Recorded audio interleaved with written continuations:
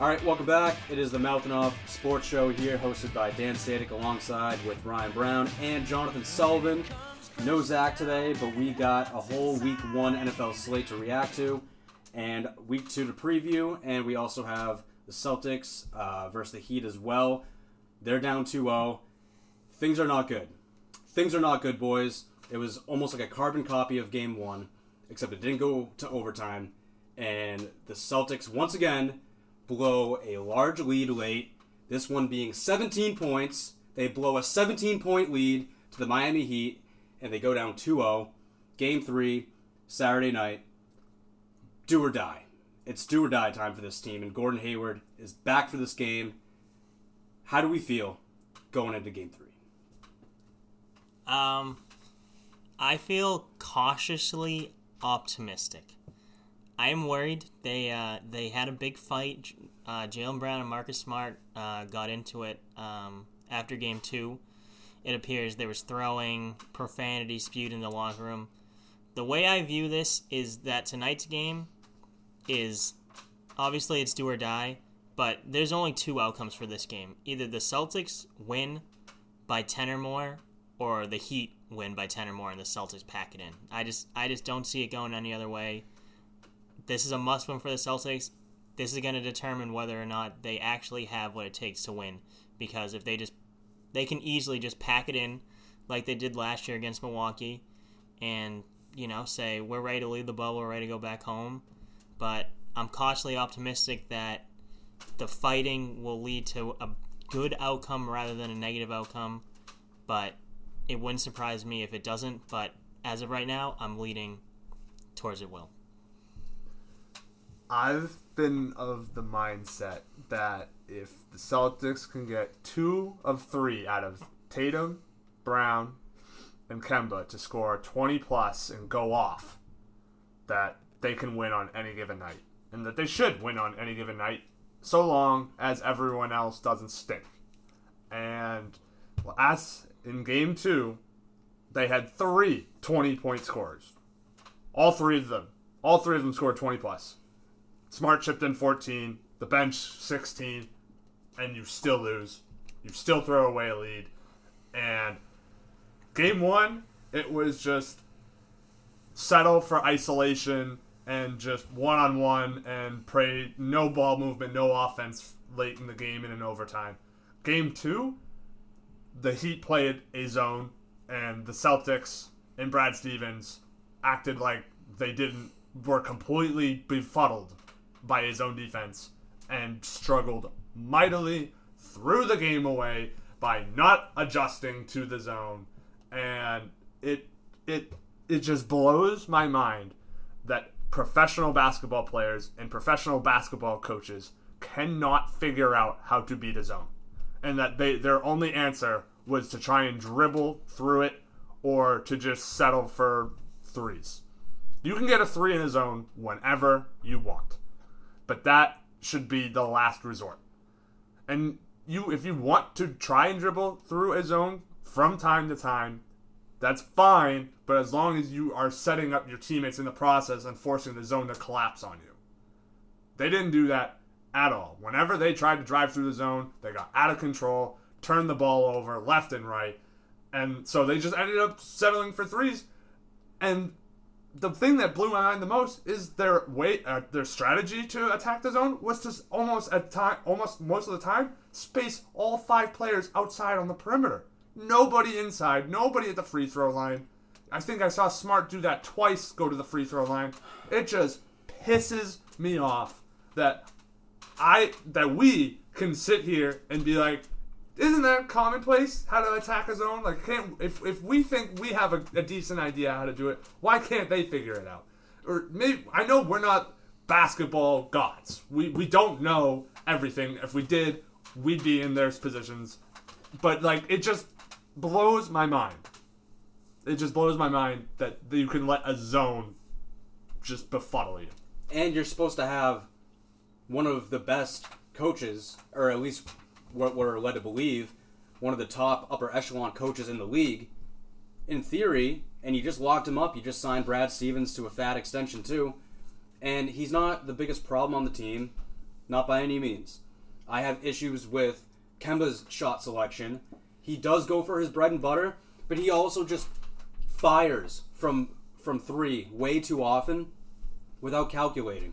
Or if it's even slightly contested, he needs to give that up if he's not hot. If he's not riding a hot hand, I only want him taking threes if he is like pretty much wide open, end of the shot clock, whatever. But he's been jacking up way too many. We've talked about it before. Averaging over 8 threes is too much for Kemba, and that's what he's doing. Also, Tatum and Brown accounted for just 37% of the team's second half field goals attempted, 11 of 29, and Tatum only attempted 1 field goal in the fourth quarter. That is unacceptable. Jaylen Brown should not have to hit back-to-back-to-back threes for you to just crawl back in the game and finally figure it out at the very last second in a just grasp of desperation. You shouldn't have to have that happen when you have, like you said, Ryan, any given night, there's 2 to 3 guys that should be putting up 20 plus any given night. We saw it throughout the regular season. It was commonplace. It was one of the best staples of the Celtics team was that they had 4 guys arguably, Kemba, Hayward, Tatum, and Brown. Any given night could go for 20 to 25, Tatum 30 plus. So to have your 2 best options, Tatum and Brown, account for that little of the shots attempted late in the game when everything matters, that's not good. It's not good at all. And then, Jonathan, I want to touch on your point about the fight afterwards. All of a sudden, Gary Washburn is just tweeting out a storm like, hearing all this ruckus in the Celtics locker room. He said the team was imploding. Whatever. I also saw Shaq say, how championship teams, it's not all gravy. There are fights, there are battles, and I'm glad that, they were able to come out afterwards and Jaylen said, we're still a family, people and families fight.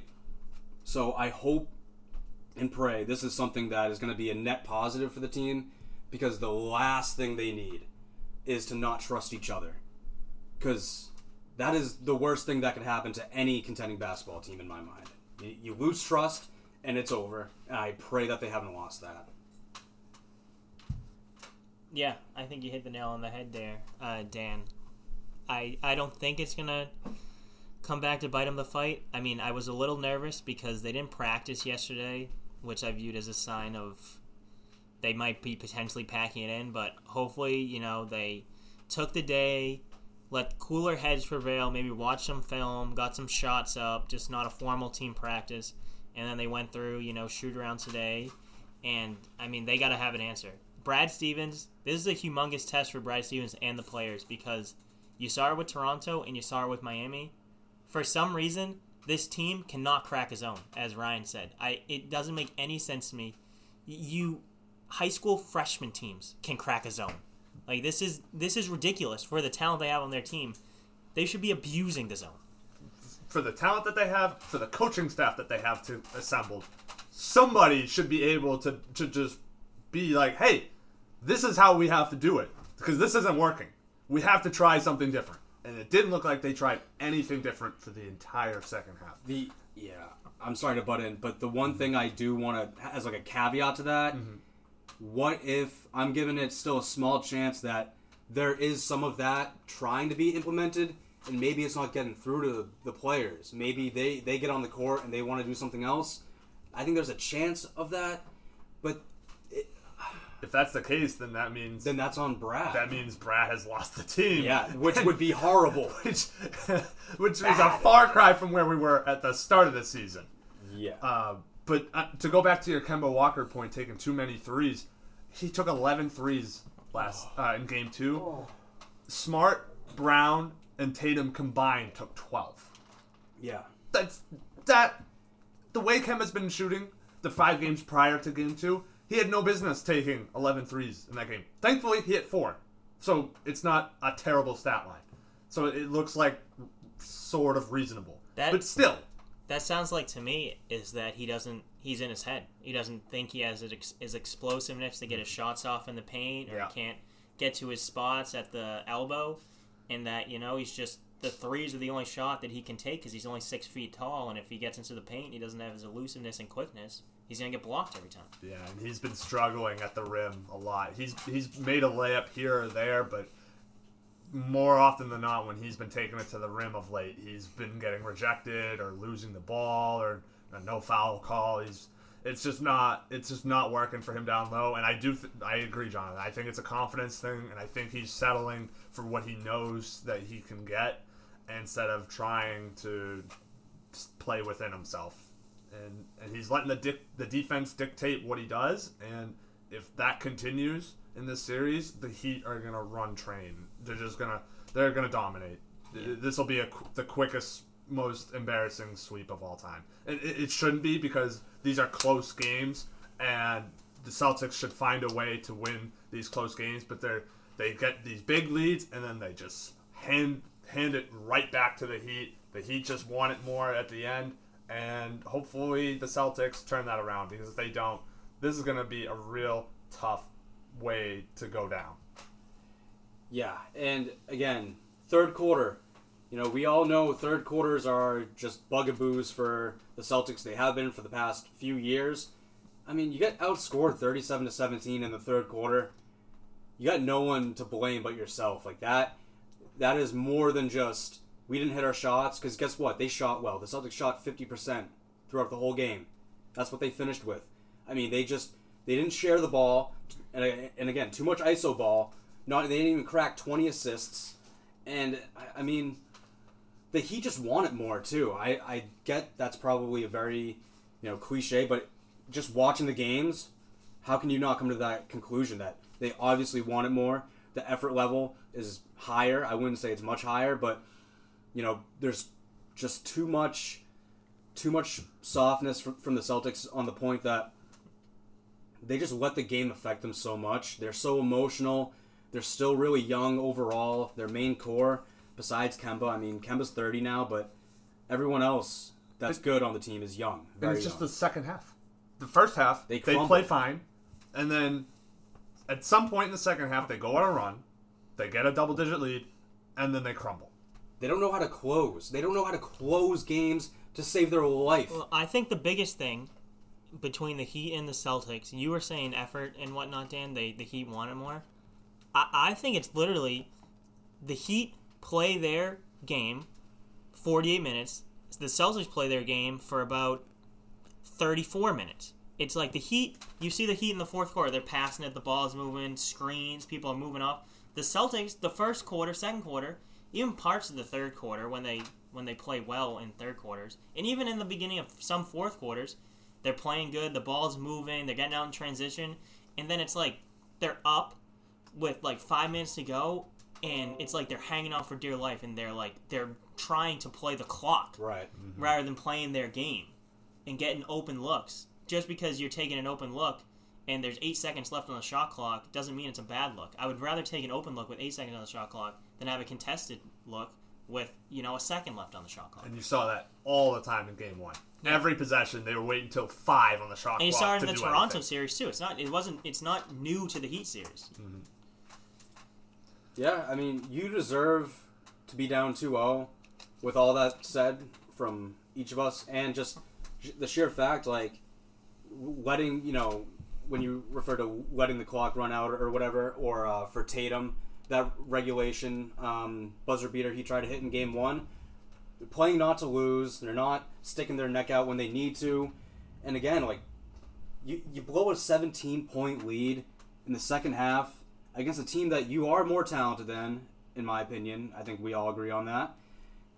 And it's just unacceptable, top to bottom. Like they have a good coach. The Heat do. Spoelstra is right up there for sure, and they have good talent. But the Celtics are they're shooting themselves in the feet constantly late in these games, late game turnovers, what have you, or just again not the right trust, I guess, in some guys. Like again, Ryan, like you said, Jason Tatum is by far your best player.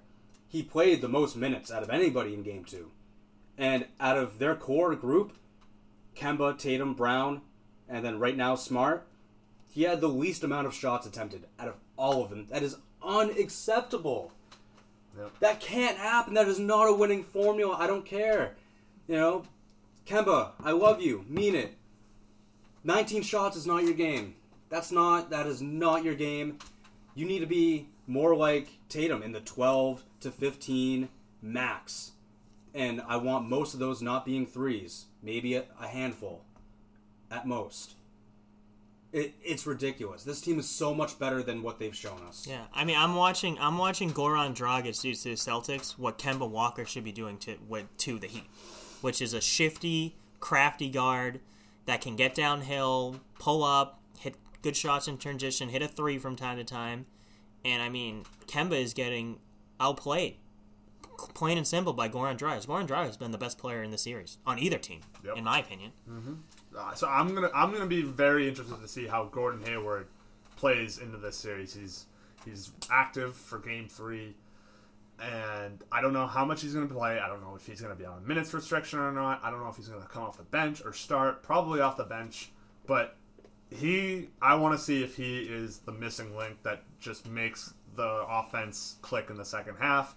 I want to see if he's in there in crunch time, late in the games, over a Smart or over Tice, or if they go small, what have you. But especially if the Heat throw a lot of zone, I am interested to see if Hayward is out there for that, and if he sort of helps facilitate, and if he is that calming presence that allows the Celtics to figure out how to beat the zone. Because right now, it doesn't seem like anyone on the team knows how to. And again, too, with him, he could really be huge for the bench in general, just helping that unit and being able to create his own shot and score points for the bench unit. But as well, obviously, late in games, he's got to, him being there could be a huge difference.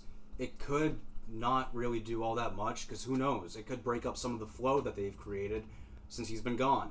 But they sure could use him going forward, because clearly they don't have enough without him. At least right now. From what they've shown us overall, they do not have enough without Hayward. They're not going to win the series without Hayward. And, I think he's huge, because he's a great shooter compared to what they have on the bench in general. And he's just another option. He's another threat that the Heat have to worry about. And I'm just very hopeful, cautiously hopeful, that he's close to 100%. I don't imagine Hayward's 100%, but it's been about a month, right? It's been right around a month since he got hurt. So I think it's going to be a net positive. It's just how much of a positive is that going to be? Yeah, I don't expect Hayward to come out and light up in the points category tonight. I think he's going to be a little bit rusty, but I think the biggest impact to him is if they trust him and he's healthy enough to play down the stretch in late games.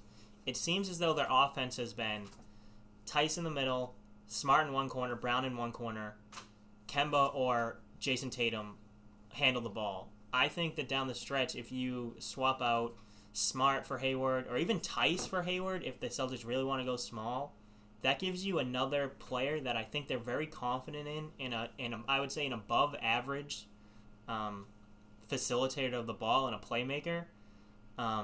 So I think that he could really help in that. He is in there tonight. In my opinion, he's not there to score, 30 points and save them.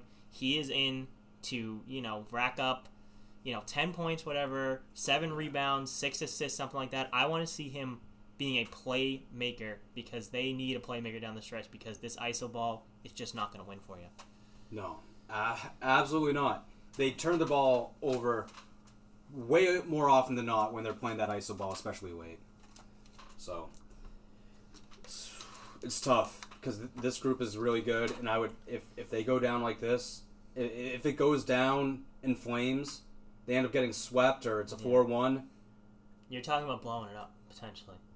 You're talking about making a lot of tough calls in the offseason. Yeah, I don't know about blowing it up, but you're really reevaluating things, I think, front to back, the whole bit. Can I get predictions tonight? For Game 3, I think the Celtics win by about 10. I think it's not going to be a blowout, but they're going to have that comfortable cushion. They're going to close. but they're going to do it because they're not going to choke the way they choked in games 1 and 2. They're going to be able to hold on to the lead for the most part late.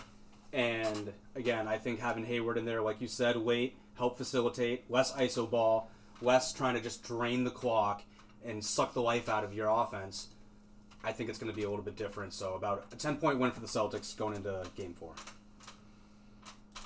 I haven't seen anything to lead me to believe that the Celtics are about to turn it around. So unless Hayward makes the key difference, I think the Heat are going to win again tonight. And it pains me to say that, but the Celtics, like you said at the start, Dan, 14-point lead late in the game, 17-point lead late in the game. Both of them choked away.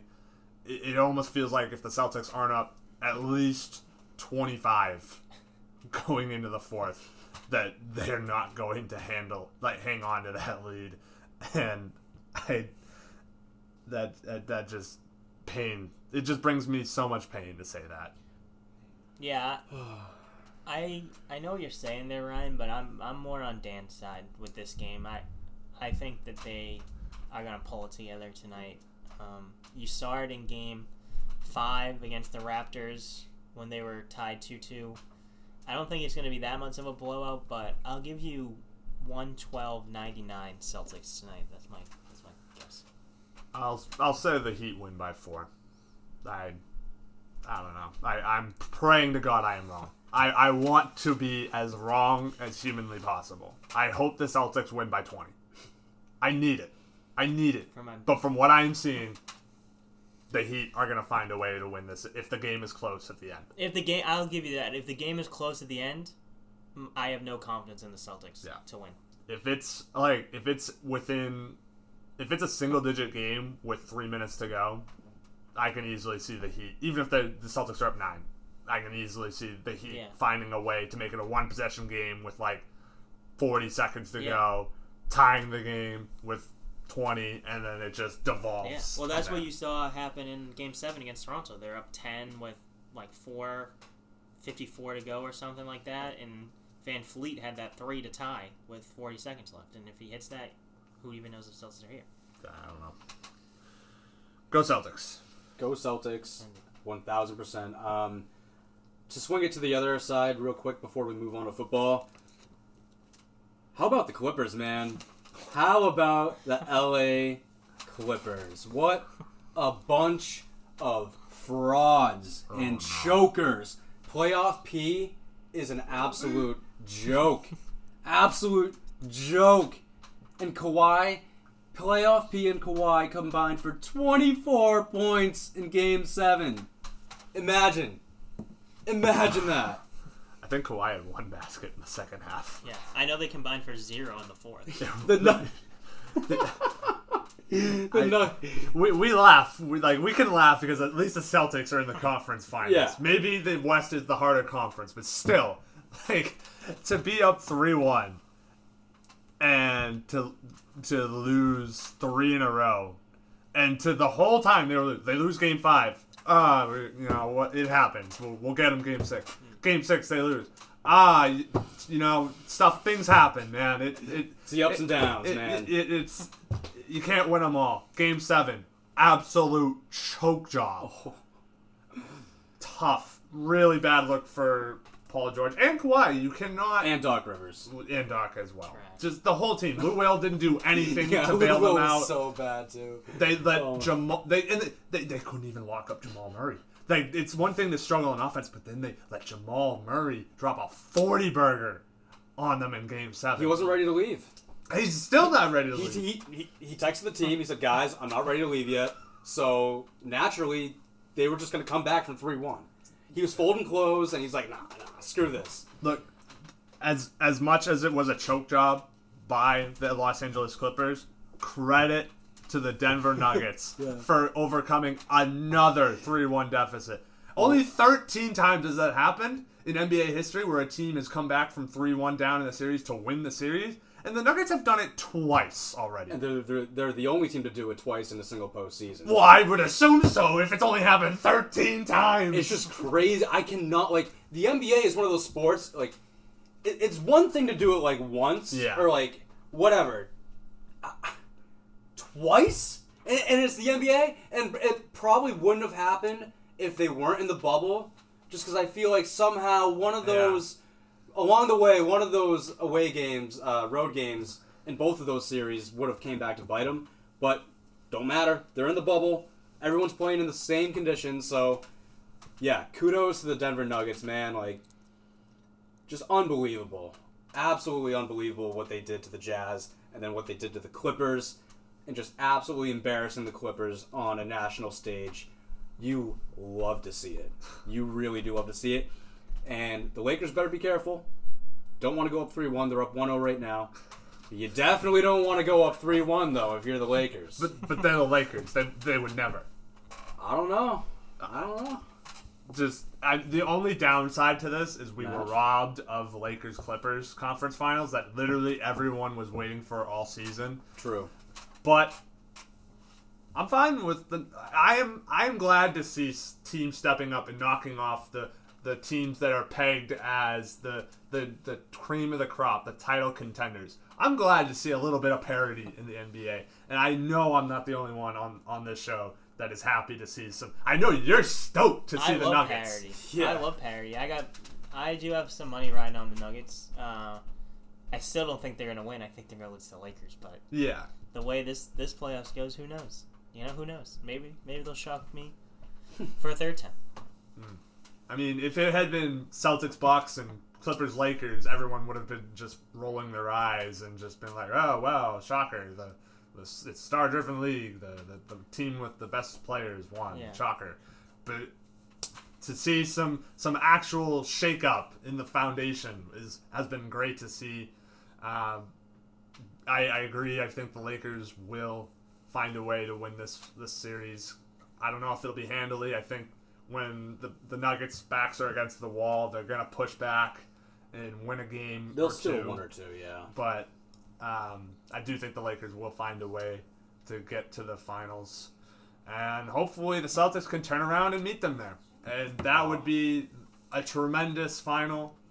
Hopefully one for the ages, but you got to get there. You got to get there. The Celtics have a long way to go to get there. Yeah, they've dug themselves in a rather large hole, so it's going to be tough, and it's not like they're going up against a team that will go down lightly in the Miami Heat. Jimmy Butler sure will not go down lightly. That's a man's man right there. We all know that. So yeah, go Celtics. Hope and pray and hope. Moving on to the NFL, and Patriots will start with the Pats. Week 1, they win at home against the Dolphins 21-11. Cam Newton gets his first win as a Patriots NFL quarterback, and it looked different. It sure looked different overall. Just the offense. Cam running 15 times for over 70 yards. Hopefully he's not running quite that much every single game, but overall, obviously it looked different. The passing game wasn't, firing on all cylinders, but he was accurate. He was, 15 of 19, around 150 yards. We'll definitely take that because we all know this offense is not going to be like the Kansas City Chiefs or the Ravens. But week 1 against the Dolphins, I am encouraged. I will use that word, not go too much higher than that because I think that's about it. Because it was the Dolphins. If they win against Seattle, like on Sunday night, then we'll be really talking. But Miami win is a good start. Yeah, for their first game with barely any training camp, no preseason whatsoever, no time to really get some live action work, repetitions. The offense looked pretty solid. It's obviously a far cry from what we're used to seeing, but Cam was efficient. It wasn't anything crazy. 15 of 19 for 155. 15 carries for 75 yards and 2 touchdowns on the ground. You really can't complain with that. However, the fact that they were in the lead for the entirety of the game, they scored first and they held the lead for the entire game, I believe. Yeah. And that's not always going to be the case. At some point, they're going to go up against teams like potentially this week against Seattle, where they're trailing by 10. And they later on in the second half, and they can't just run. They're going to have to make some throws, and they're not going to be able to just dip and dunk either. They're going to have to make some plays downfield. And so I'm definitely interested to see how the offense reacts to the first time they face adversity down more than a touchdown. Right. Yeah, Jonathan? Well, as you said, adversity, I think, is coming this weekend. I think the adversity is coming this weekend. They got a really hard matchup. I was pleasantly surprised with the Patriots. That game, they only won by 10, but it should have been a blowout. They would have been up, 21-3, if their worst player, Enkiel, didn't fumble out of the end zone and give a touchback to the Dolphins, which they then went down and scored a touchdown and scored a 2-point after attempt to make it 14-11. But Cam, I thought, looked good. They didn't throw the ball a lot. I think that's pretty obvious. They don't, outside of Edelman and some of the running backs, they really don't have a ton of pass catchers. One of these games, I'm going to go on the record and say one of these games, Enkiel is going to play well. I don't know which game it's going to be, but just for one singular game, he's going to play well. I mean, he's going to come back to the mean eventually and be garbage. But for one game this season, he's going to play well. But Cam, I was impressed with Cam. He ran 15 times. I don't think they can keep that up all season. I think he's too old and he's got too many miles on him to keep that up. But the defense looked good. I mean, Fitzpatrick was garbage. But he did torch that defense last December when the Patriots had a chance to get a bye in the first round of the playoffs. And I gotta say, I'll give him an A-. If I was gonna grade them, I'll give them an A-. But take that with a grain of salt, because if they come out tomorrow and get blown up by 30, it's just because they played a horrific football team last week. Right, yeah. And I mean, there was definitely like some other things that were encouraging just about the team in general, like Joejuan Williams, the corner who was covering tight ends. He was covering Gesicki or whatever. Yeah. He looked good. J.C. Jackson obviously looked really good. He got the game ball from Belichick. And I think with Cam, I saw the Pats quarterback coach. I forget his name off the top of my head. He he said basically like from week to week as Cam, progresses and feels more comfortable, things are going to open up a bit more for him in the playbook and just the offense in general. I think it's just, especially no preseason, you didn't have the same training camp. You didn't get to have split squad scrimmages. So he's, it is going to be kind of like baby steps, obviously, for the first few weeks. But overall, his arm looked good. Obviously, he had that shoulder issue, but he looks fine. I don't think, arm strength or any of that is going to be, an issue. Like you said, Jonathan, 15 rushes.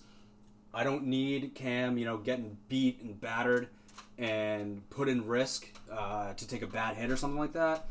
But, I'll take it. I think Belichick said something like, those weren't all those weren't all planned rushes. Obviously sometimes it's just the way they read the defense that's going to dictate if he runs or not, obviously. So, yeah, it was encouraging. Like, I wasn't expecting a blowout. I thought the Pats were going to win. I picked them to win, on our show last week for it. And, yeah, I'd say it looked as good as it possibly could have on the first week against who you were playing. Seahawks, it's going to be real interesting. Their defense obviously isn't what it used to be, but it's still no slouch for sure. And Russell Wilson, Bill Belichick thinks Russell Wilson is the best quarterback in the NFL. And he might not be wrong, because he's a freaking beast. And I'm really afraid of the Seahawks and Russell Wilson. And Chris Carson is not going to be easy. He's probably going to go off as well. So, yeah, there's a lot to be afraid of. DK Metcalf. I'm really high on DK Metcalf. Huge DK guy. But it's one of those things, like, if they come out and beat Seattle on national TV, Sunday Night Football, I'm sorry, but juices will be flowing, boys. We're going to 12 and 4 train, baby. Hop on board before we get too full. Should have waited till after to start hyping the 12 and 4. Now you jinxed it. I didn't jinx shit because No one's expecting them to beat Seattle. I'm not. You're not. Jonathan. No. Ryan, you're not. So... I think I might be. Ryan. I might be. Ryan's picking the Pats? I like them with the points. Taking I a don't like stick. them outright, though.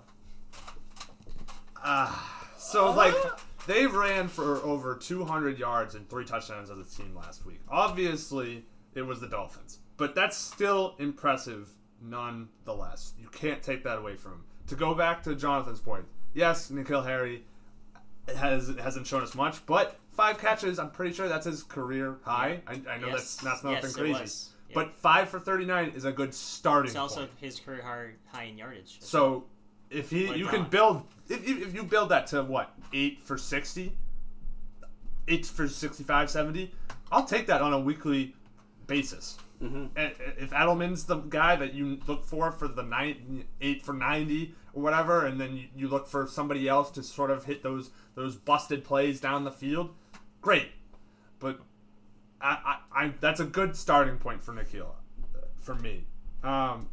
The defense stuffed the run completely for the Dolphins. The Dolphins couldn't get anything really going on the ground for the most part. They picked off Fitzpatrick 3 times, so the secondary looks solid again. Oh, yeah. And they were efficient. The Pats were efficient on 3rd and 4th down. They converted their only 4th down opportunity. They were, I believe, right around 50% on 3rd downs, and only 3 penalties and 1 turnover, which was the stupid N'Keal fumble into the end zone. Tough. He said he learned his lesson, though. I hope he did. Yeah. Okay. I hope yeah. he did. Yeah. So I think it's going to be very close. Like, the line is 4.5 for Seattle. Do I think the Pats will cover? Oh, I think the Pats you are do. covering. I think they're gonna lose by field goal. I think it all depends on the first quarter. If it's or even the first half. If it's close, if it remains a close game early on, I think the Pats can not only cover but win. But if the Seahawks get out to an early 10, 14-point lead and the Pats aren't able to push back and sort of chip into it, I could see the Seahawks kind of handling business, maybe even cruising to a double-digit victory. Yeah, I agree with you there. Mm-hmm. I think the Patriots need defensive stops on their first 2 or 3 possessions because, as we've said before on this show, this Patriots team with the players they have on offense, this is not a team that you're going to get down 24-7 or 21-0 and they're going to come back and make it a game because they're just not built to throw the ball 50 times. No. They don't have the personnel to do it. Even like 24-10, or like even for 27-10, something like that is just where it's a borderline 2-3 possession game. I'm not.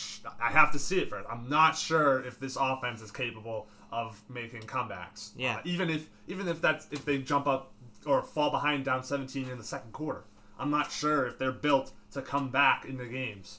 They're gonna, like you said, gonna be relying on the defense to keep them in games and give the offense plenty of time to get back into it. Yeah, and for the defense, if they're going to come back from like a big deficit or anything like that, the defense is going to play a huge role in that, especially, shortening fields, just giving the offense more cracks at it, like you guys said. And then I think there's, other little nuggets too that are good. J.J. Taylor, little tiny back, 4 for 28, average 70 yards a carry. He had 1 catch. Not saying he's going to be anything special, but he's a guy that would have probably popped in the preseason that we would have been talking about. Now he's going to be Darren Sproles. He could be I don't know, maybe. No, but just anything that is going to help out Cam Newton run that offense, I'm just beyond rooting for. And anything that is slightly positive, I'm gonna find it. I will find it. And another thing too is that I think N'Keal with Cam has a chance. He has a chance because Cam really is trying to make it work. He's really working with him. He's trying to establish that rapport with him. Brady was nowhere. I think it was just he didn't have the chance. N'Keal was hurt Well, that too. most of the season. That too. he just didn't get a chance. I won't put it on. We knew that out in camp last year that Brady was trying to establish that connection with him. Yeah. And then he got hurt. He was on the IR, came back, was thrown in the fire. They didn't mesh. They weren't on the same page. And then Nikhil ended up being useless. Well, we also had found out too that Brady wasn't running the first team offense in practice a lot last. So last they just year, didn't have it. Yeah. Exactly. But I would like to raise an argument to that point that you think Nikhil is going to be able to mesh with like Cam. He has more of a chance. Two things I want to say. Yeah, what's up? First off, this is from Nikhil this week. Harry shoulder is listed as as questionable for Sunday night's game against the Seahawks after practicing in a limited fashion all week. So he's not, building tons of reps if he's in limited fashion all week at practice. And the other reason why I think that they're trying, but I don't know if it's going to fit, is because I've raised this before. But you have a guy who was last in the league last year in separation and a quarterback who's historically below average in his accuracy. So that on paper to me is not a recipe for success when you have a guy that doesn't get open. He needs a ball basically put to a spot to catch it. I will say that Cam, most of his throws looked very precise. Yeah. I know it's the Dolphins, and I know it's one game, but that's about as good of a starting point for Cam as the quarterback of the New England Patriots. They definitely ran him sets to get him easy, open throws, and I didn't really see any type of throws that were like dimes, like you got to put it into the tightest window. Mm-hmm. Most of his throws, I thought, were short, or they were into the middle of the field to guys that were pretty open. So they schemed it up very nicely for Cam, hopefully to get his confidence up, I would assume. Mm-hmm.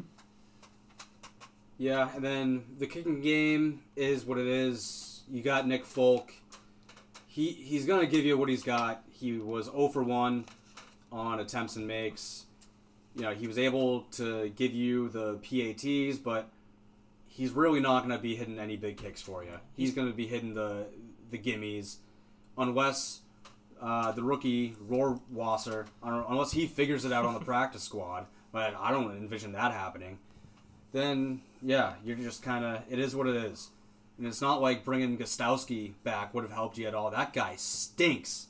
He was 3? Yeah. He was 3 in his point. Tennessee debut and the extra point. So it's not like you could have brought back Gostowski and things would have been all great and merry. Nick Folk is what you got. Yeah. I trust Nick Folk from inside 40 yards. Once he gets over that 40-yard mark, that is my confidence starts to get less and less every yard after 40. Yeah, 40 to 45, you're like, I think he can make it, but I'm 60 not. 60 to 75. Yeah, I'm not totally once sure. Once you get over 45, it drops below 50, and once you get over 50, it's like negative. Yeah, when it's 50 plus, I'm like, are they just going to go for it, or are they going to punt? They're not kicking it. Like, I don't even know if he can reach from 50 yards. He certainly does not have a big leg. I think he's capable, but he's just, he's shaky inside of 50. Yeah. So his accuracy isn't exactly going to go up the further away he is. 100%. So, I think he's capable. I think it's just extremely unlikely, and that he would make those kicks. I just think that the team doesn't want to bother. I think if they had to, they'd trot him out there and see what happens, but they didn't have to do that against the Dolphins. Maybe they'll have to do that against the Seahawks. We'll see. Right, and one more thing I'm going to add is one of the biggest question marks on the team still is the running back spot. Cam Newton was your leading rusher. Obviously, no Damian Harris, so presumably Damian Harris, that is the plan.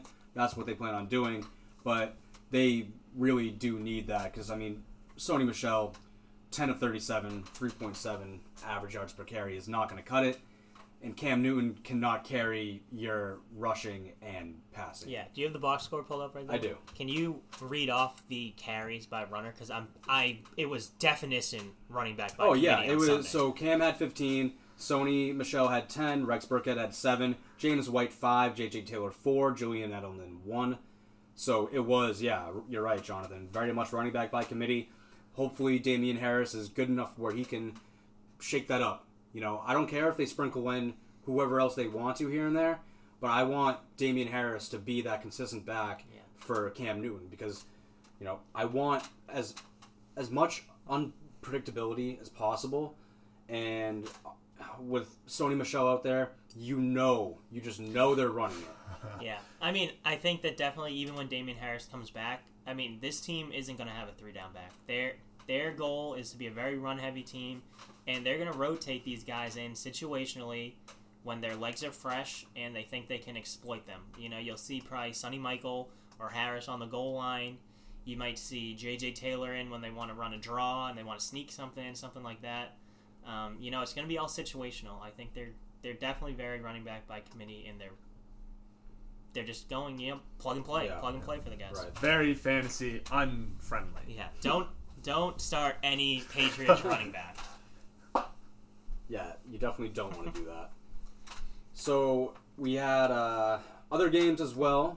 If we want to go over each a notable game, what have you, I think it's only fitting that I go over this one real quick, or at least bring it up. The debut of Tom Brady with the Tampa Bay Buccaneers did not go so well, fellas.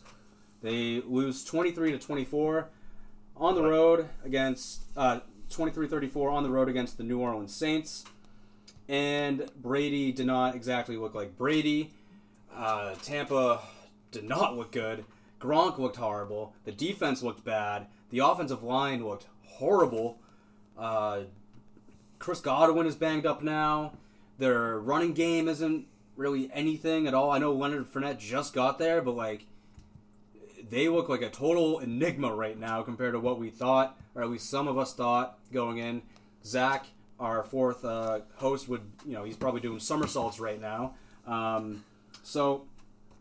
Not a good start for Brady. Bruce Arians comes out and criticizes him after the loss as well.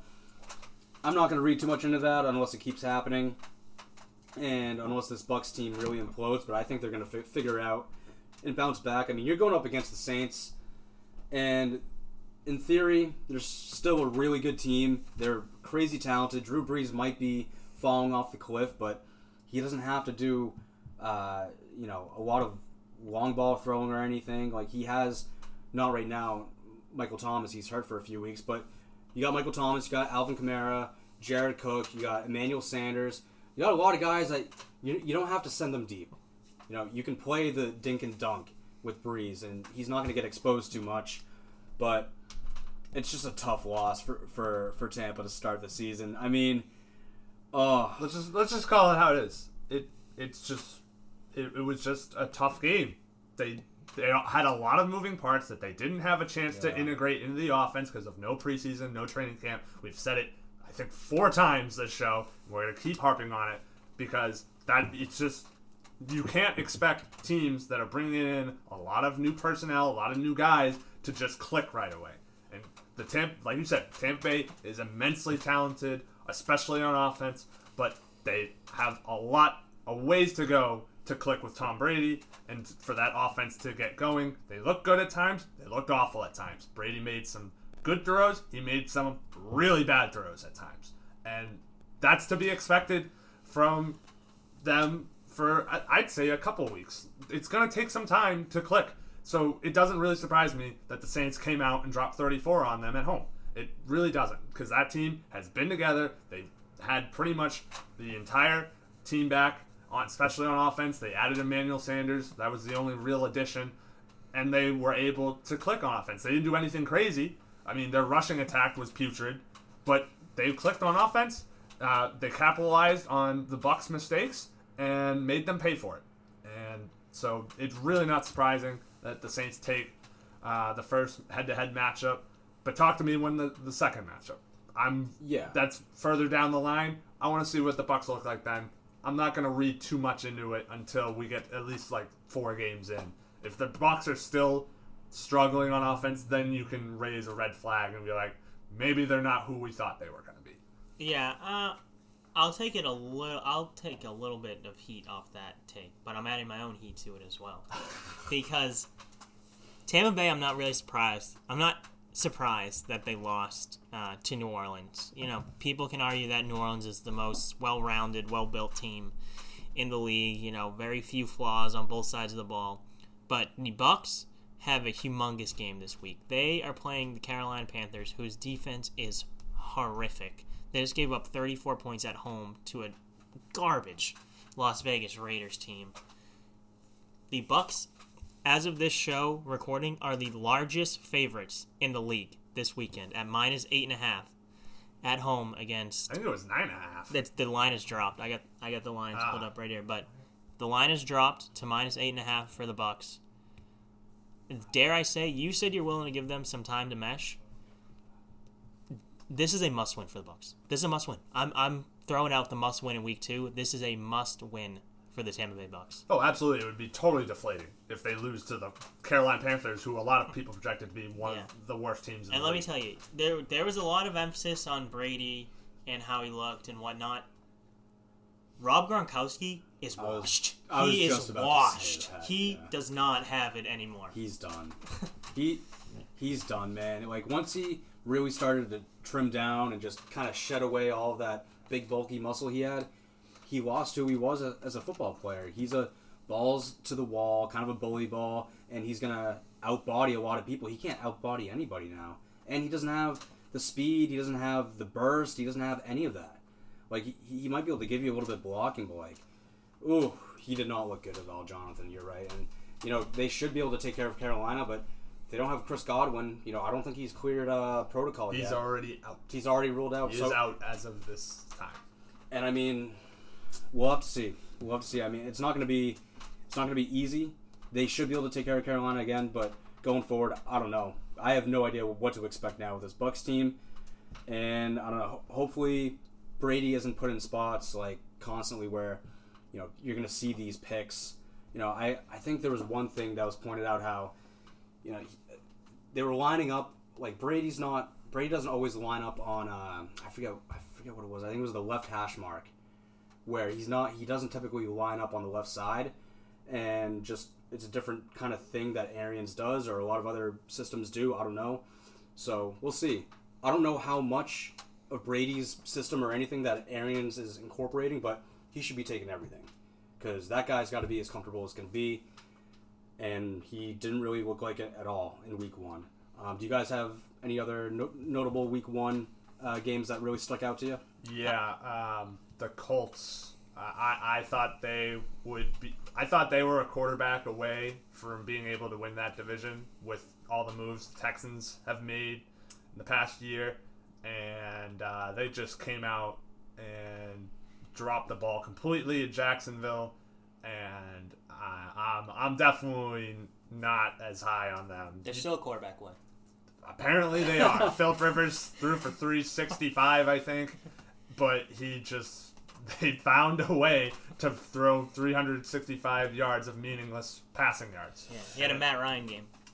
Yep, and that you can, if you have aspirations to beat, to win your division, you can't be losing to what is presumably the worst team in the division. Maybe Jacksonville's better than we think they are, but I'm not ready to make that assertion after 1 week. No. My game I want to highlight, I want to just quickly say, go Bears, Dan. Bears. Go Bears, Bears. But the game I really want to hype on is, you were saying that Zach was doing cartwheels because of how the Bucs played. Yeah. I am doing cartwheels because of how the 49ers played. That team is fraud. I didn't pick them to make the playoffs, and I am standing by that right now. That team, they're going to have a Super Bowl hangover this year. Jimmy G is a fraud. The Cardinals are legit. I'll give you that. The Cardinals are legit. They're going to be fighting probably for a wild card spot this year. But, man, you saw it coming. Now Kittle's banged up. He's their best player. Not good things in the Bay Area coming this year.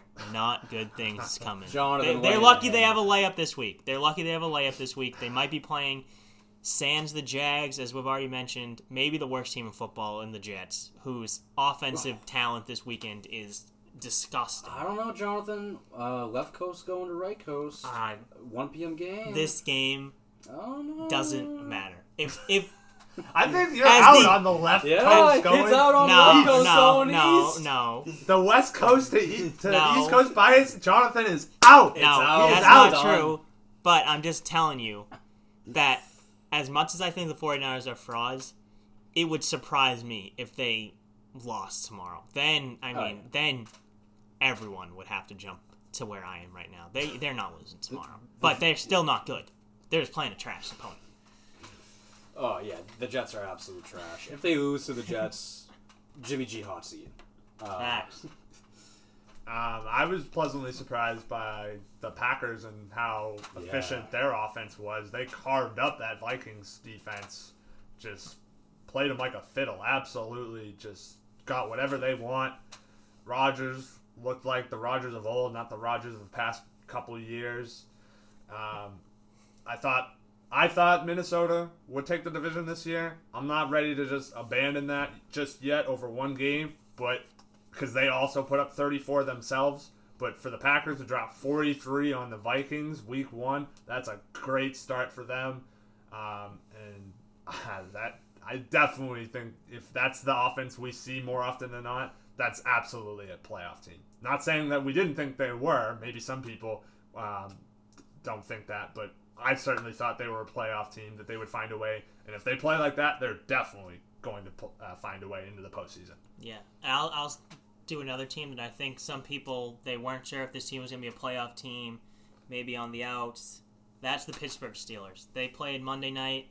I thought they played pretty well. Big Ben's back. He looked healthy. He's hurt, which means he's healthy. Yes.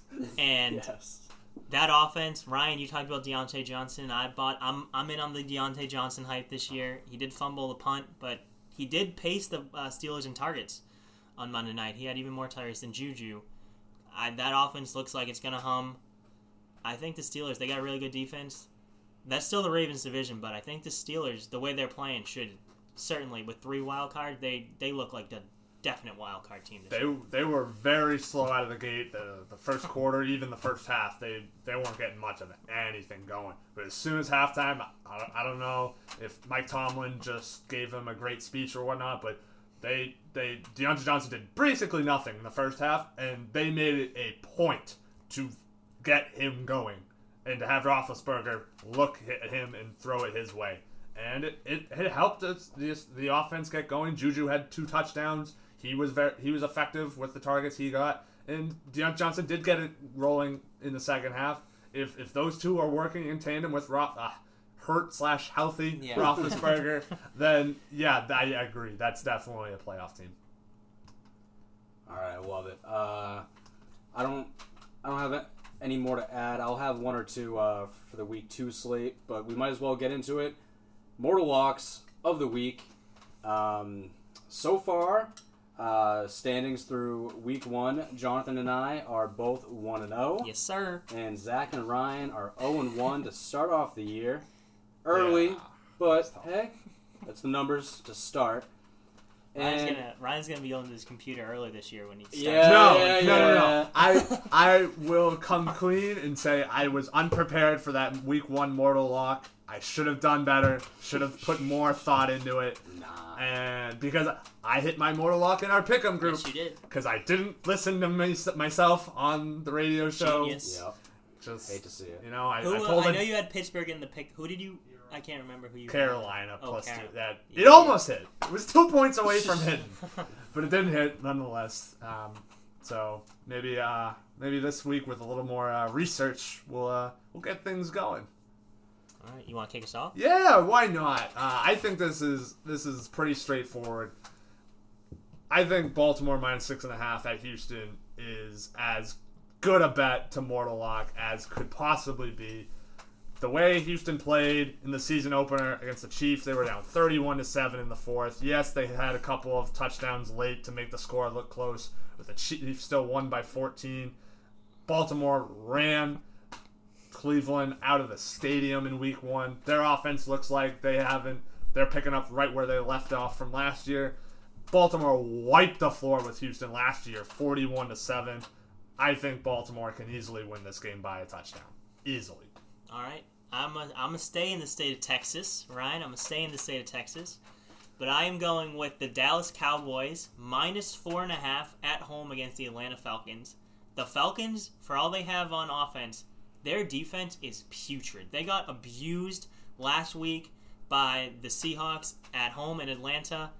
the Cowboys offense, CeeDee Lamb, Amari Cooper, Michael Gallup, Ezekiel Elliott, Dak Prescott, I think that is going to be a field day. The Cowboys are going to be running wild on the Atlanta Falcons. Always have to be careful when betting against the Falcons that you could have a sneaky backdoor cover. You could have a sneaky backdoor cover for the Falcons because no one loves throwing more garbage time touchdowns and whatnot than Matt Ryan. But coming off a disappointing loss, big game in Dallas, Mike McCarthy looking for his first win, coming back home. I just really like him. Atlanta's really bad on defense, and the Cowboys offense should be really, really good. I like them. I like them minus 4.5 tomorrow. I like them by a touchdown or more. How long are we gonna? Just real quick. How long are we gonna keep saying that the Cowboys' offense should be good before It's gonna be good tomorrow. Before we admit that they're just not good. It's gonna be. They should be so good. On paper, they're so good. They just don't put it together. I do not understand. They're putting it together for at least one game tomorrow. All right, put it there. Yeah. Put it on the board for Jonathan. He loves the Cowboys. So for me, it's pretty much a no-brainer. You got the LA Rams going on the road to Philadelphia. It's an even spread. We'll pick them. How do you not take the Rams here? Because they're a left coast team going to the East Coast. Do you Whoa. not take the Rams in this situation? The Philadelphia Eagles, they're frauds. As long as Carson Wentz is their quarterback, they are frauds. Woo. That guy is so overrated, it's not even funny, okay? And the freaking Eagles lost to the Washington Redskins. The what? The Washington football team. Thank you. They lost to the football team led by Dwayne Haskins. I'm sorry. Week 1, you come out looking like that, and you have a pick'em against the Rams, who, granted, not a great Cowboys offense, like we've been saying. They beat the Cowboys, though, in Week 1, 20-17, and they're in a pick'em against this trash Philly team? Oh, my God. Give me the Rams all day over the Eagles. No. I love the Rams. I'm putting 20,000 Dunkies coffees on it. That's how much I love them. Nah, Dan, that's you were yelling at me. I'm sticking to my roots. That's the left coast team coming to the East Coast. Nope. Gonna fail. You're wrong. No. Nope. You are 1,000% wrong, my friend. I agree. If the Rams can beat the Cowboys, but the Eagles can't beat the football team, it only makes sense. There's no way the Rams should lose to the Eagles. But they will. But the Eagles are getting Miles Sanders back. They are getting, I believe, Lane Johnson on the offensive line. And there's a crazy stat for Carson Wentz when Lane Johnson is in the lineup. He averages like 3.5 touchdowns passing when Lane Johnson is in the lineup, and it goes down to like 1.7. Literally cut in half when Lane Johnson is not in the lineup. And you saw it last week. That offensive line for Philly was awful. Oh, yeah. It was not good at all. They started off fine. The offense That's in what the first half was fine, but then second half they had nothing going, and the Washington defense just ate. So it's a tale of two teams. If you get the Philly team with its weapons that can be explosive, yeah, Philly can win that game. But if you get the second half version of the Philly offense from last week, the Rams should win it handily. Yeah, I have no faith in the Eagles. I have no faith in Carson Wentz. So, I mean, you lose to a football team by 10 like that, 27-17, game 1 to start the year. Get out of here. I'm not going to pick you in a pick 'em. LA Rams over the Eagles. Love it. Absolutely love it. I love it. I might parlay all three of us. I don't like. I already did. I don't like. I think the Eagles are gonna win tomorrow. Well, that's okay. It's fine to be wrong. Yeah. Stupid. Yeah, it's okay. You can lose money. It's all Yeah. right. Nah, you're gonna be wrong. Burrito bet? Oh, 4 for 4? oh, 4 for 4? 4-4. So I got the Rams and you got the Eagles. Yeah. Rams win. I get the 4 for 4. Yeah. Eagles, you get the 4 for 4. Tie Deal. is a push. Tie's a push. put it on the board. On the board, Jonathan. Another. Yes. Let's go Eagles! Another board bet from Dan. Fly, Eagles, fly. I am now nervous about the Rams. If I'm going to put this on the table too, if I lose this board bet, this gimme of a freaking board bet, I'm giving myself a 2-week ban from board bets. Whoa. Gamblers Anonymous. Self-imposed. Because he is gonna go on a temporary sabbatical if he can't get this one. Because this is such a gimme of a freaking board bet. I'm sick to my stomach how much of a freaking gimme it is. That if I lose it, I don't deserve to even think about making a board bet for 2 weeks. Jared Goff is going to disappoint you tomorrow. Jared Goff is a perennial disappointment. He will let you down. He is tomorrow. But every dog has their week. He had last week. No, he'll have another one. No, he had it 2 years ago when he got the Super Bowl. Yeah, he wasn't that great last week. I mean, he only had like 10 fantasy points. He's not good. Like, he did enough to win the game, but like he wasn't anything crazy. True. So, with that being said, would we like to move on to any week 2 games that really stand out for you guys overall? Well, you should throw out Zach's Mortal Lock. Oh, that's right. Yeah. He submitted his via Telegram. Yeah, he sent the carrier pigeon from Zach. Zach has Buffalo -5.5 over Miami as a mortal lock, and I love that. I almost picked that, but I was like, I know if I pick Buffalo, like Josh Allen's going to throw 5 picks. So I do remember last year you said Buffalo -17.5 against Miami was the lock of the century at your house. They blah blah blah blah blah, and the following week you were so downtrodden. You were so down in the dumps. They did me and so dirty. And the panel roasted you for that. Oh yeah, because I haven't been as confident in a pick in that one since now. Like that is why. So you're getting roasted if the Eagles win tomorrow. Oh, if the Eagles win, I deserve to be absolutely shamed on the pod. So I expect it. But again, it's not going to happen because it's the biggest gimme ever. Like, how could you possibly miss this? Yeah, I like Zach's bet. I like the Bills -5.5, but Fitzmagic might show up tomorrow. Yeah, you never. That guy is feast or famine, as famine as they come. I mean, if he didn't throw that third interception against the Pats and it was a touchdown instead, he would have finished with a touchdown and 2 picks, and they would have covered. Yeah, so, and I think you always got to be careful. Division teams, they know each other very well. Absolutely, yeah. And who knows what Josh Allen we're going to see, or any of that.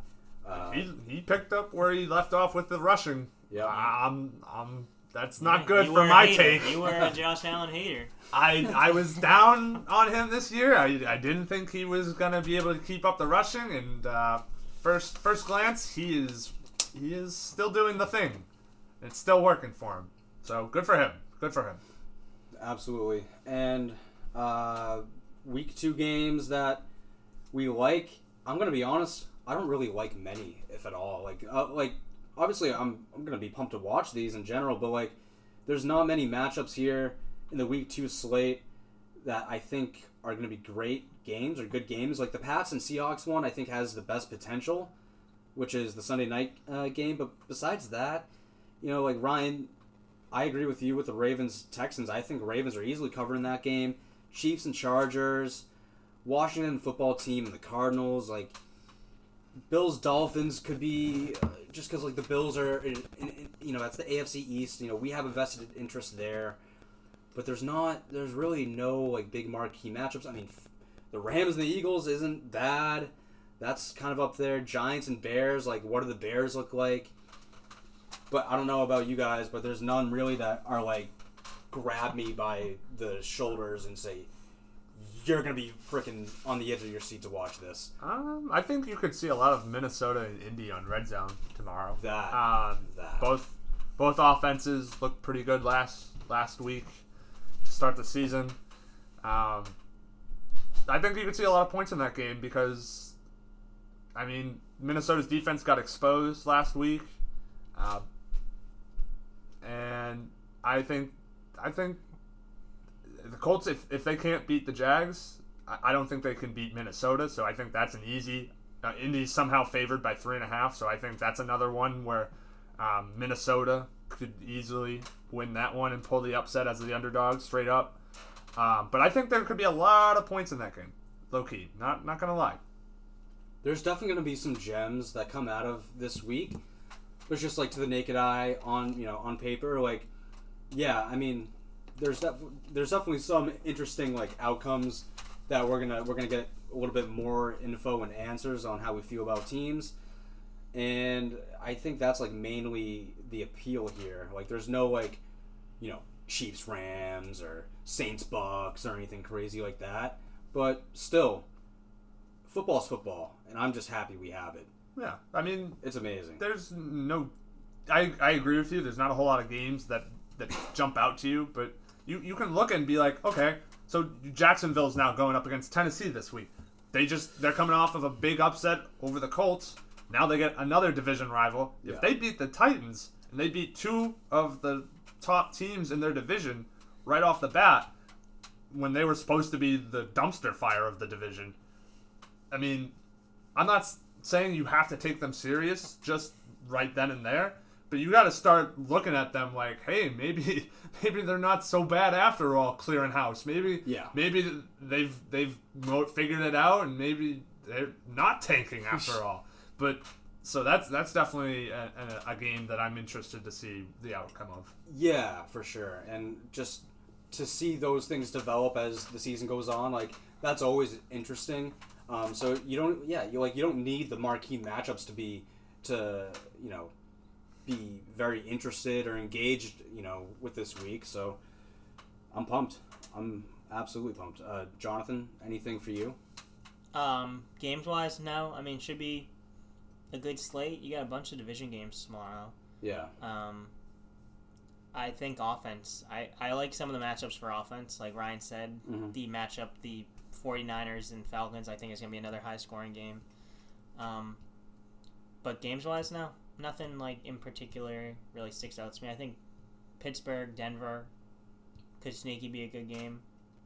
But, yeah, I'm ready to move on to Fantasy Love-Hate if you guys are Oh, yeah, ready. absolutely. I can start if Fantasy you want me to. Love-Hate, Jonathan, if All right. you're ready, yeah. So, last week, my hate was Adam Thielen. And I hate how wrong my hate was. That guy, he had 31 points in PPR, 6 for 110 and 2 touchdowns. So, this week for my love, I am going Marvin Jones Jr., who is facing the Packers secondary that I said was going to lock down Adam Thielen, and they did not. This is a Lions team similar to the Vikings. Not a lot of pass catchers. Marvin Jones is their clear number one with Kenny Golladay already ruled out. I expect similar to what Thielen did against this Packers team last week. It's funny that you say that Marvin Jones Jr. is your fantasy love, because Danny Amendola is my fantasy love. So clearly we like Matt Stafford and the Lions. I think that's a mutual agreement there. Amendola had 5 for 81 last week without Golladay, and I think with Golladay out again, the targets will be there. I think that he's in store for another pretty solid day. If he gets a touchdown off of if you add a touchdown to his stat line from last week, which he could easily replicate this week, that's wide receiver 2 numbers, wide receiver 2 production. I think his floor this week I think he's a very solid flex play this week. He's hardly owned in ESPN leagues. He's owned in, I think, like 13% of ESPN leagues, so he's out there. Like, you can get him if you need some help with injuries and whatnot.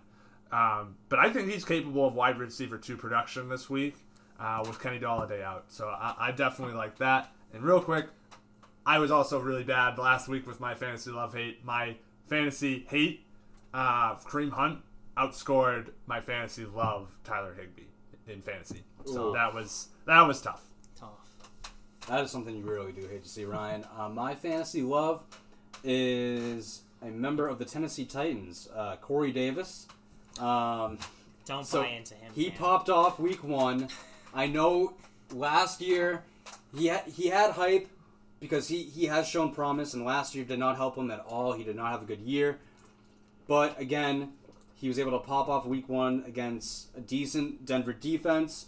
He had 17.1 points, over 100 yards, receiving, 7 catches, especially good for PPR. He's only rostered in 27% of fantasy leagues in ESPN, so he's definitely out there. If you need somebody as like a flex, I would certainly not trust this guy as like a wide receiver 2 or 1 for sure. I would use him as a flex if you need it. Because right now, like Jonathan just said, don't buy into him like crazy, but he's there. A.J. Brown gets plenty of attention. Adam Humphries gets plenty of attention as well. So I think he's going to be there. He's going to have games where he pops off. He's not going to be putting up 12 to 15 per game, but he will pop off from time to time. And so we'll see if it's consistent. But if you need an option, I think he is a safe bet if you need a flex. And I honestly might do the same thing. I want to tell you something that's going to help your Corey Davis play is A.J. Brown is not playing. Yeah, I was just going to say that. He's out. So A.J. Brown's out, so that... He's definitely the clear-cut number 1 wide receiver spot. Well, yeah, as long as Davis doesn't get locked up by the number 1 on Jacksonville, their corner, but they got rid of all their corners, so it doesn't really matter, I guess. Jacksonville they don't even have anyone to cover him. So I like that. I like Corey Davis. Yeah, that's my fantasy love. Okay, my fantasy hate is Dan. I'm going back to our bet. I hate Malcolm Brown tomorrow against the Eagles. This guy was the number 1 waiver wire pickup after week 1. He went off for 26 fantasy points. He had 75 yards, 2 touchdowns, also had 3 catches and 31 yards. The Eagles have a very good run defense. They're one of the top run defenses in the league last year. In addition to Darrell Henderson and Cam Akers, I think much like the Patriots, as we mentioned earlier, I think the Rams are running back by committee, and especially against a tough run defense. If you picked up Malcolm Brown off the waiver wire, which I may or may not have done in a league, I would not recommend starting him this week. You have to see with him another week, especially he's got a tough matchup this week. I wouldn't expect much out of him. He might be playable going forward, but don't plug and play and think he's going to replicate what he did last week. Yeah, I agree with that. But to play devil's advocate, I also think that while they may be running back by committee on the surface, I think they're very comfortable riding the hot hand. And I agree. I think you saw the beginning of that last week. If Brown gets off to a solid start again, I could easily see them just running with him as the bell cow and sprinkling in some Henderson and some Akers from there. My fantasy hate is not for a player, it is for a coach. Sean Payton, what are you doing? Why is Michael Thomas in the game with 2 minutes left when you've already seen him limping on the sidelines before that the play where Kamara fell back into him and sprained his ankle? Why is he in the game blocking when you're up 11 points with 2.5 minutes to go, I think was when the injury occurred? It occurred a little bit before the 2-minute warning, or right around then. Why is Michael Thomas in the game then, just to block? You're just running out the clock. Why is he in the game? Why would you allow that? He was bottled up 3 for 17. He had a noticeable limp in this late in the game. And then you take that chance. You just don't sit him when he was already having a bad day, and then you let it become worse. Why would you do that? Why? Is it because I have him on a couple fantasy teams? Did you know that? Did you know that? Yes. I think you knew that. I think you knew that, and I dislike you. He wanted to run. Even if you didn't know that. That's just common sense to just keep your star healthy. And if he's not 100% late in a game that you've already got in the bag, why would you take that chance? Why? It hurts. It hurts you, and now it hurts. It hurts other people. You stink. You stink. Well, clearly Ryan's got beef with Sean Payton. Bountygate, you put out a hit on Mike Thomas. Facts. My fantasy hate, for a number of reasons, is DeAndre Swift of the Detroit Lions. This is a guy like you can have on your bench because like you don't know what's going to happen with that running back group because they're going to rotate Peterson, Carrion, and Swift, it looks like, and try to figure out what they got. But not a great look for Swift dropping the game-winning touchdown in Week 1. You really hate to see that. He did get a touchdown, though, in the game. It was a rushing one, but he only had 3 attempts. Wasn't really utilized too much. And he had 3 catches for 15 yards. So, I mean, he's not a total bum.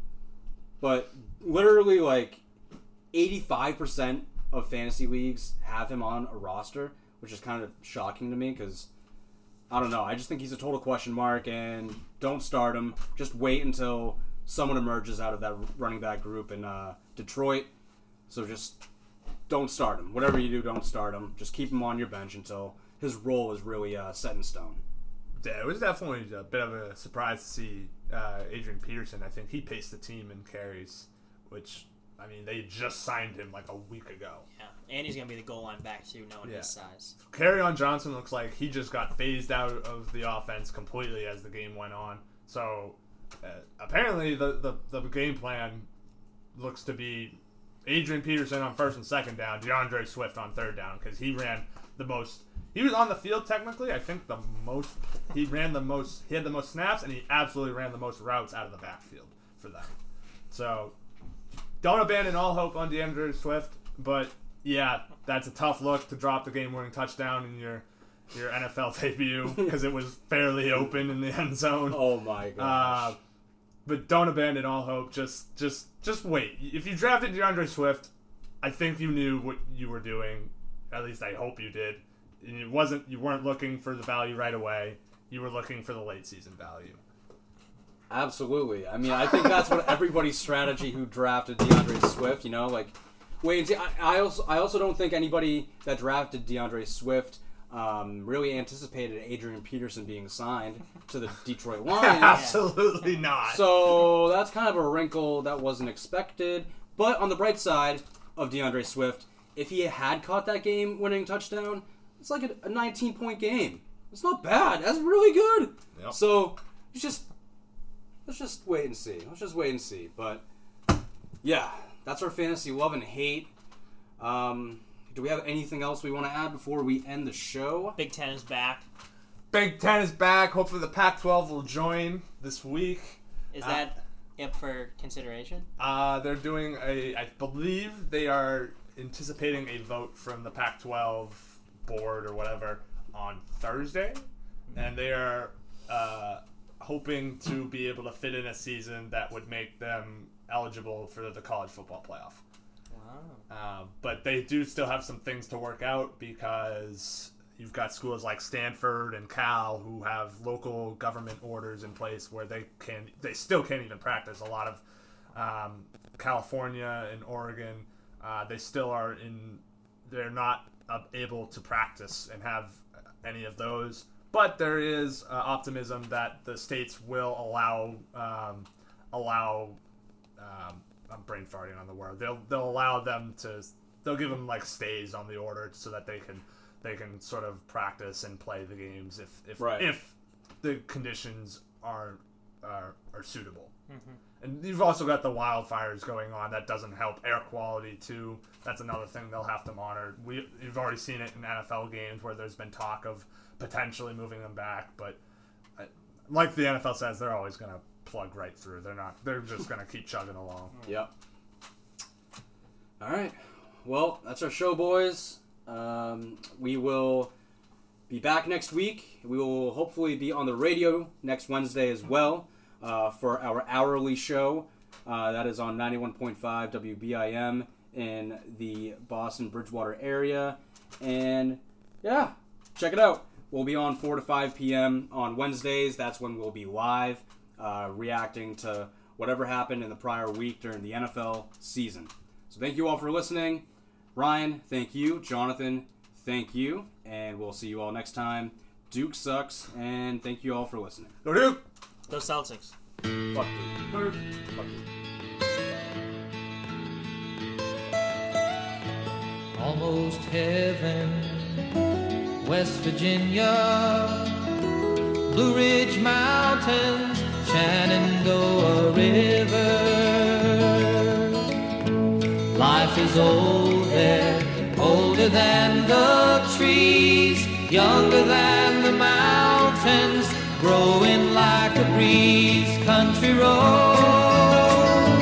take take me home to the place I belong, West Virginia, Mountain Mama, take me home, country roads, all my memories gather round her, miner's lady, stranger to blue water, dark and dusty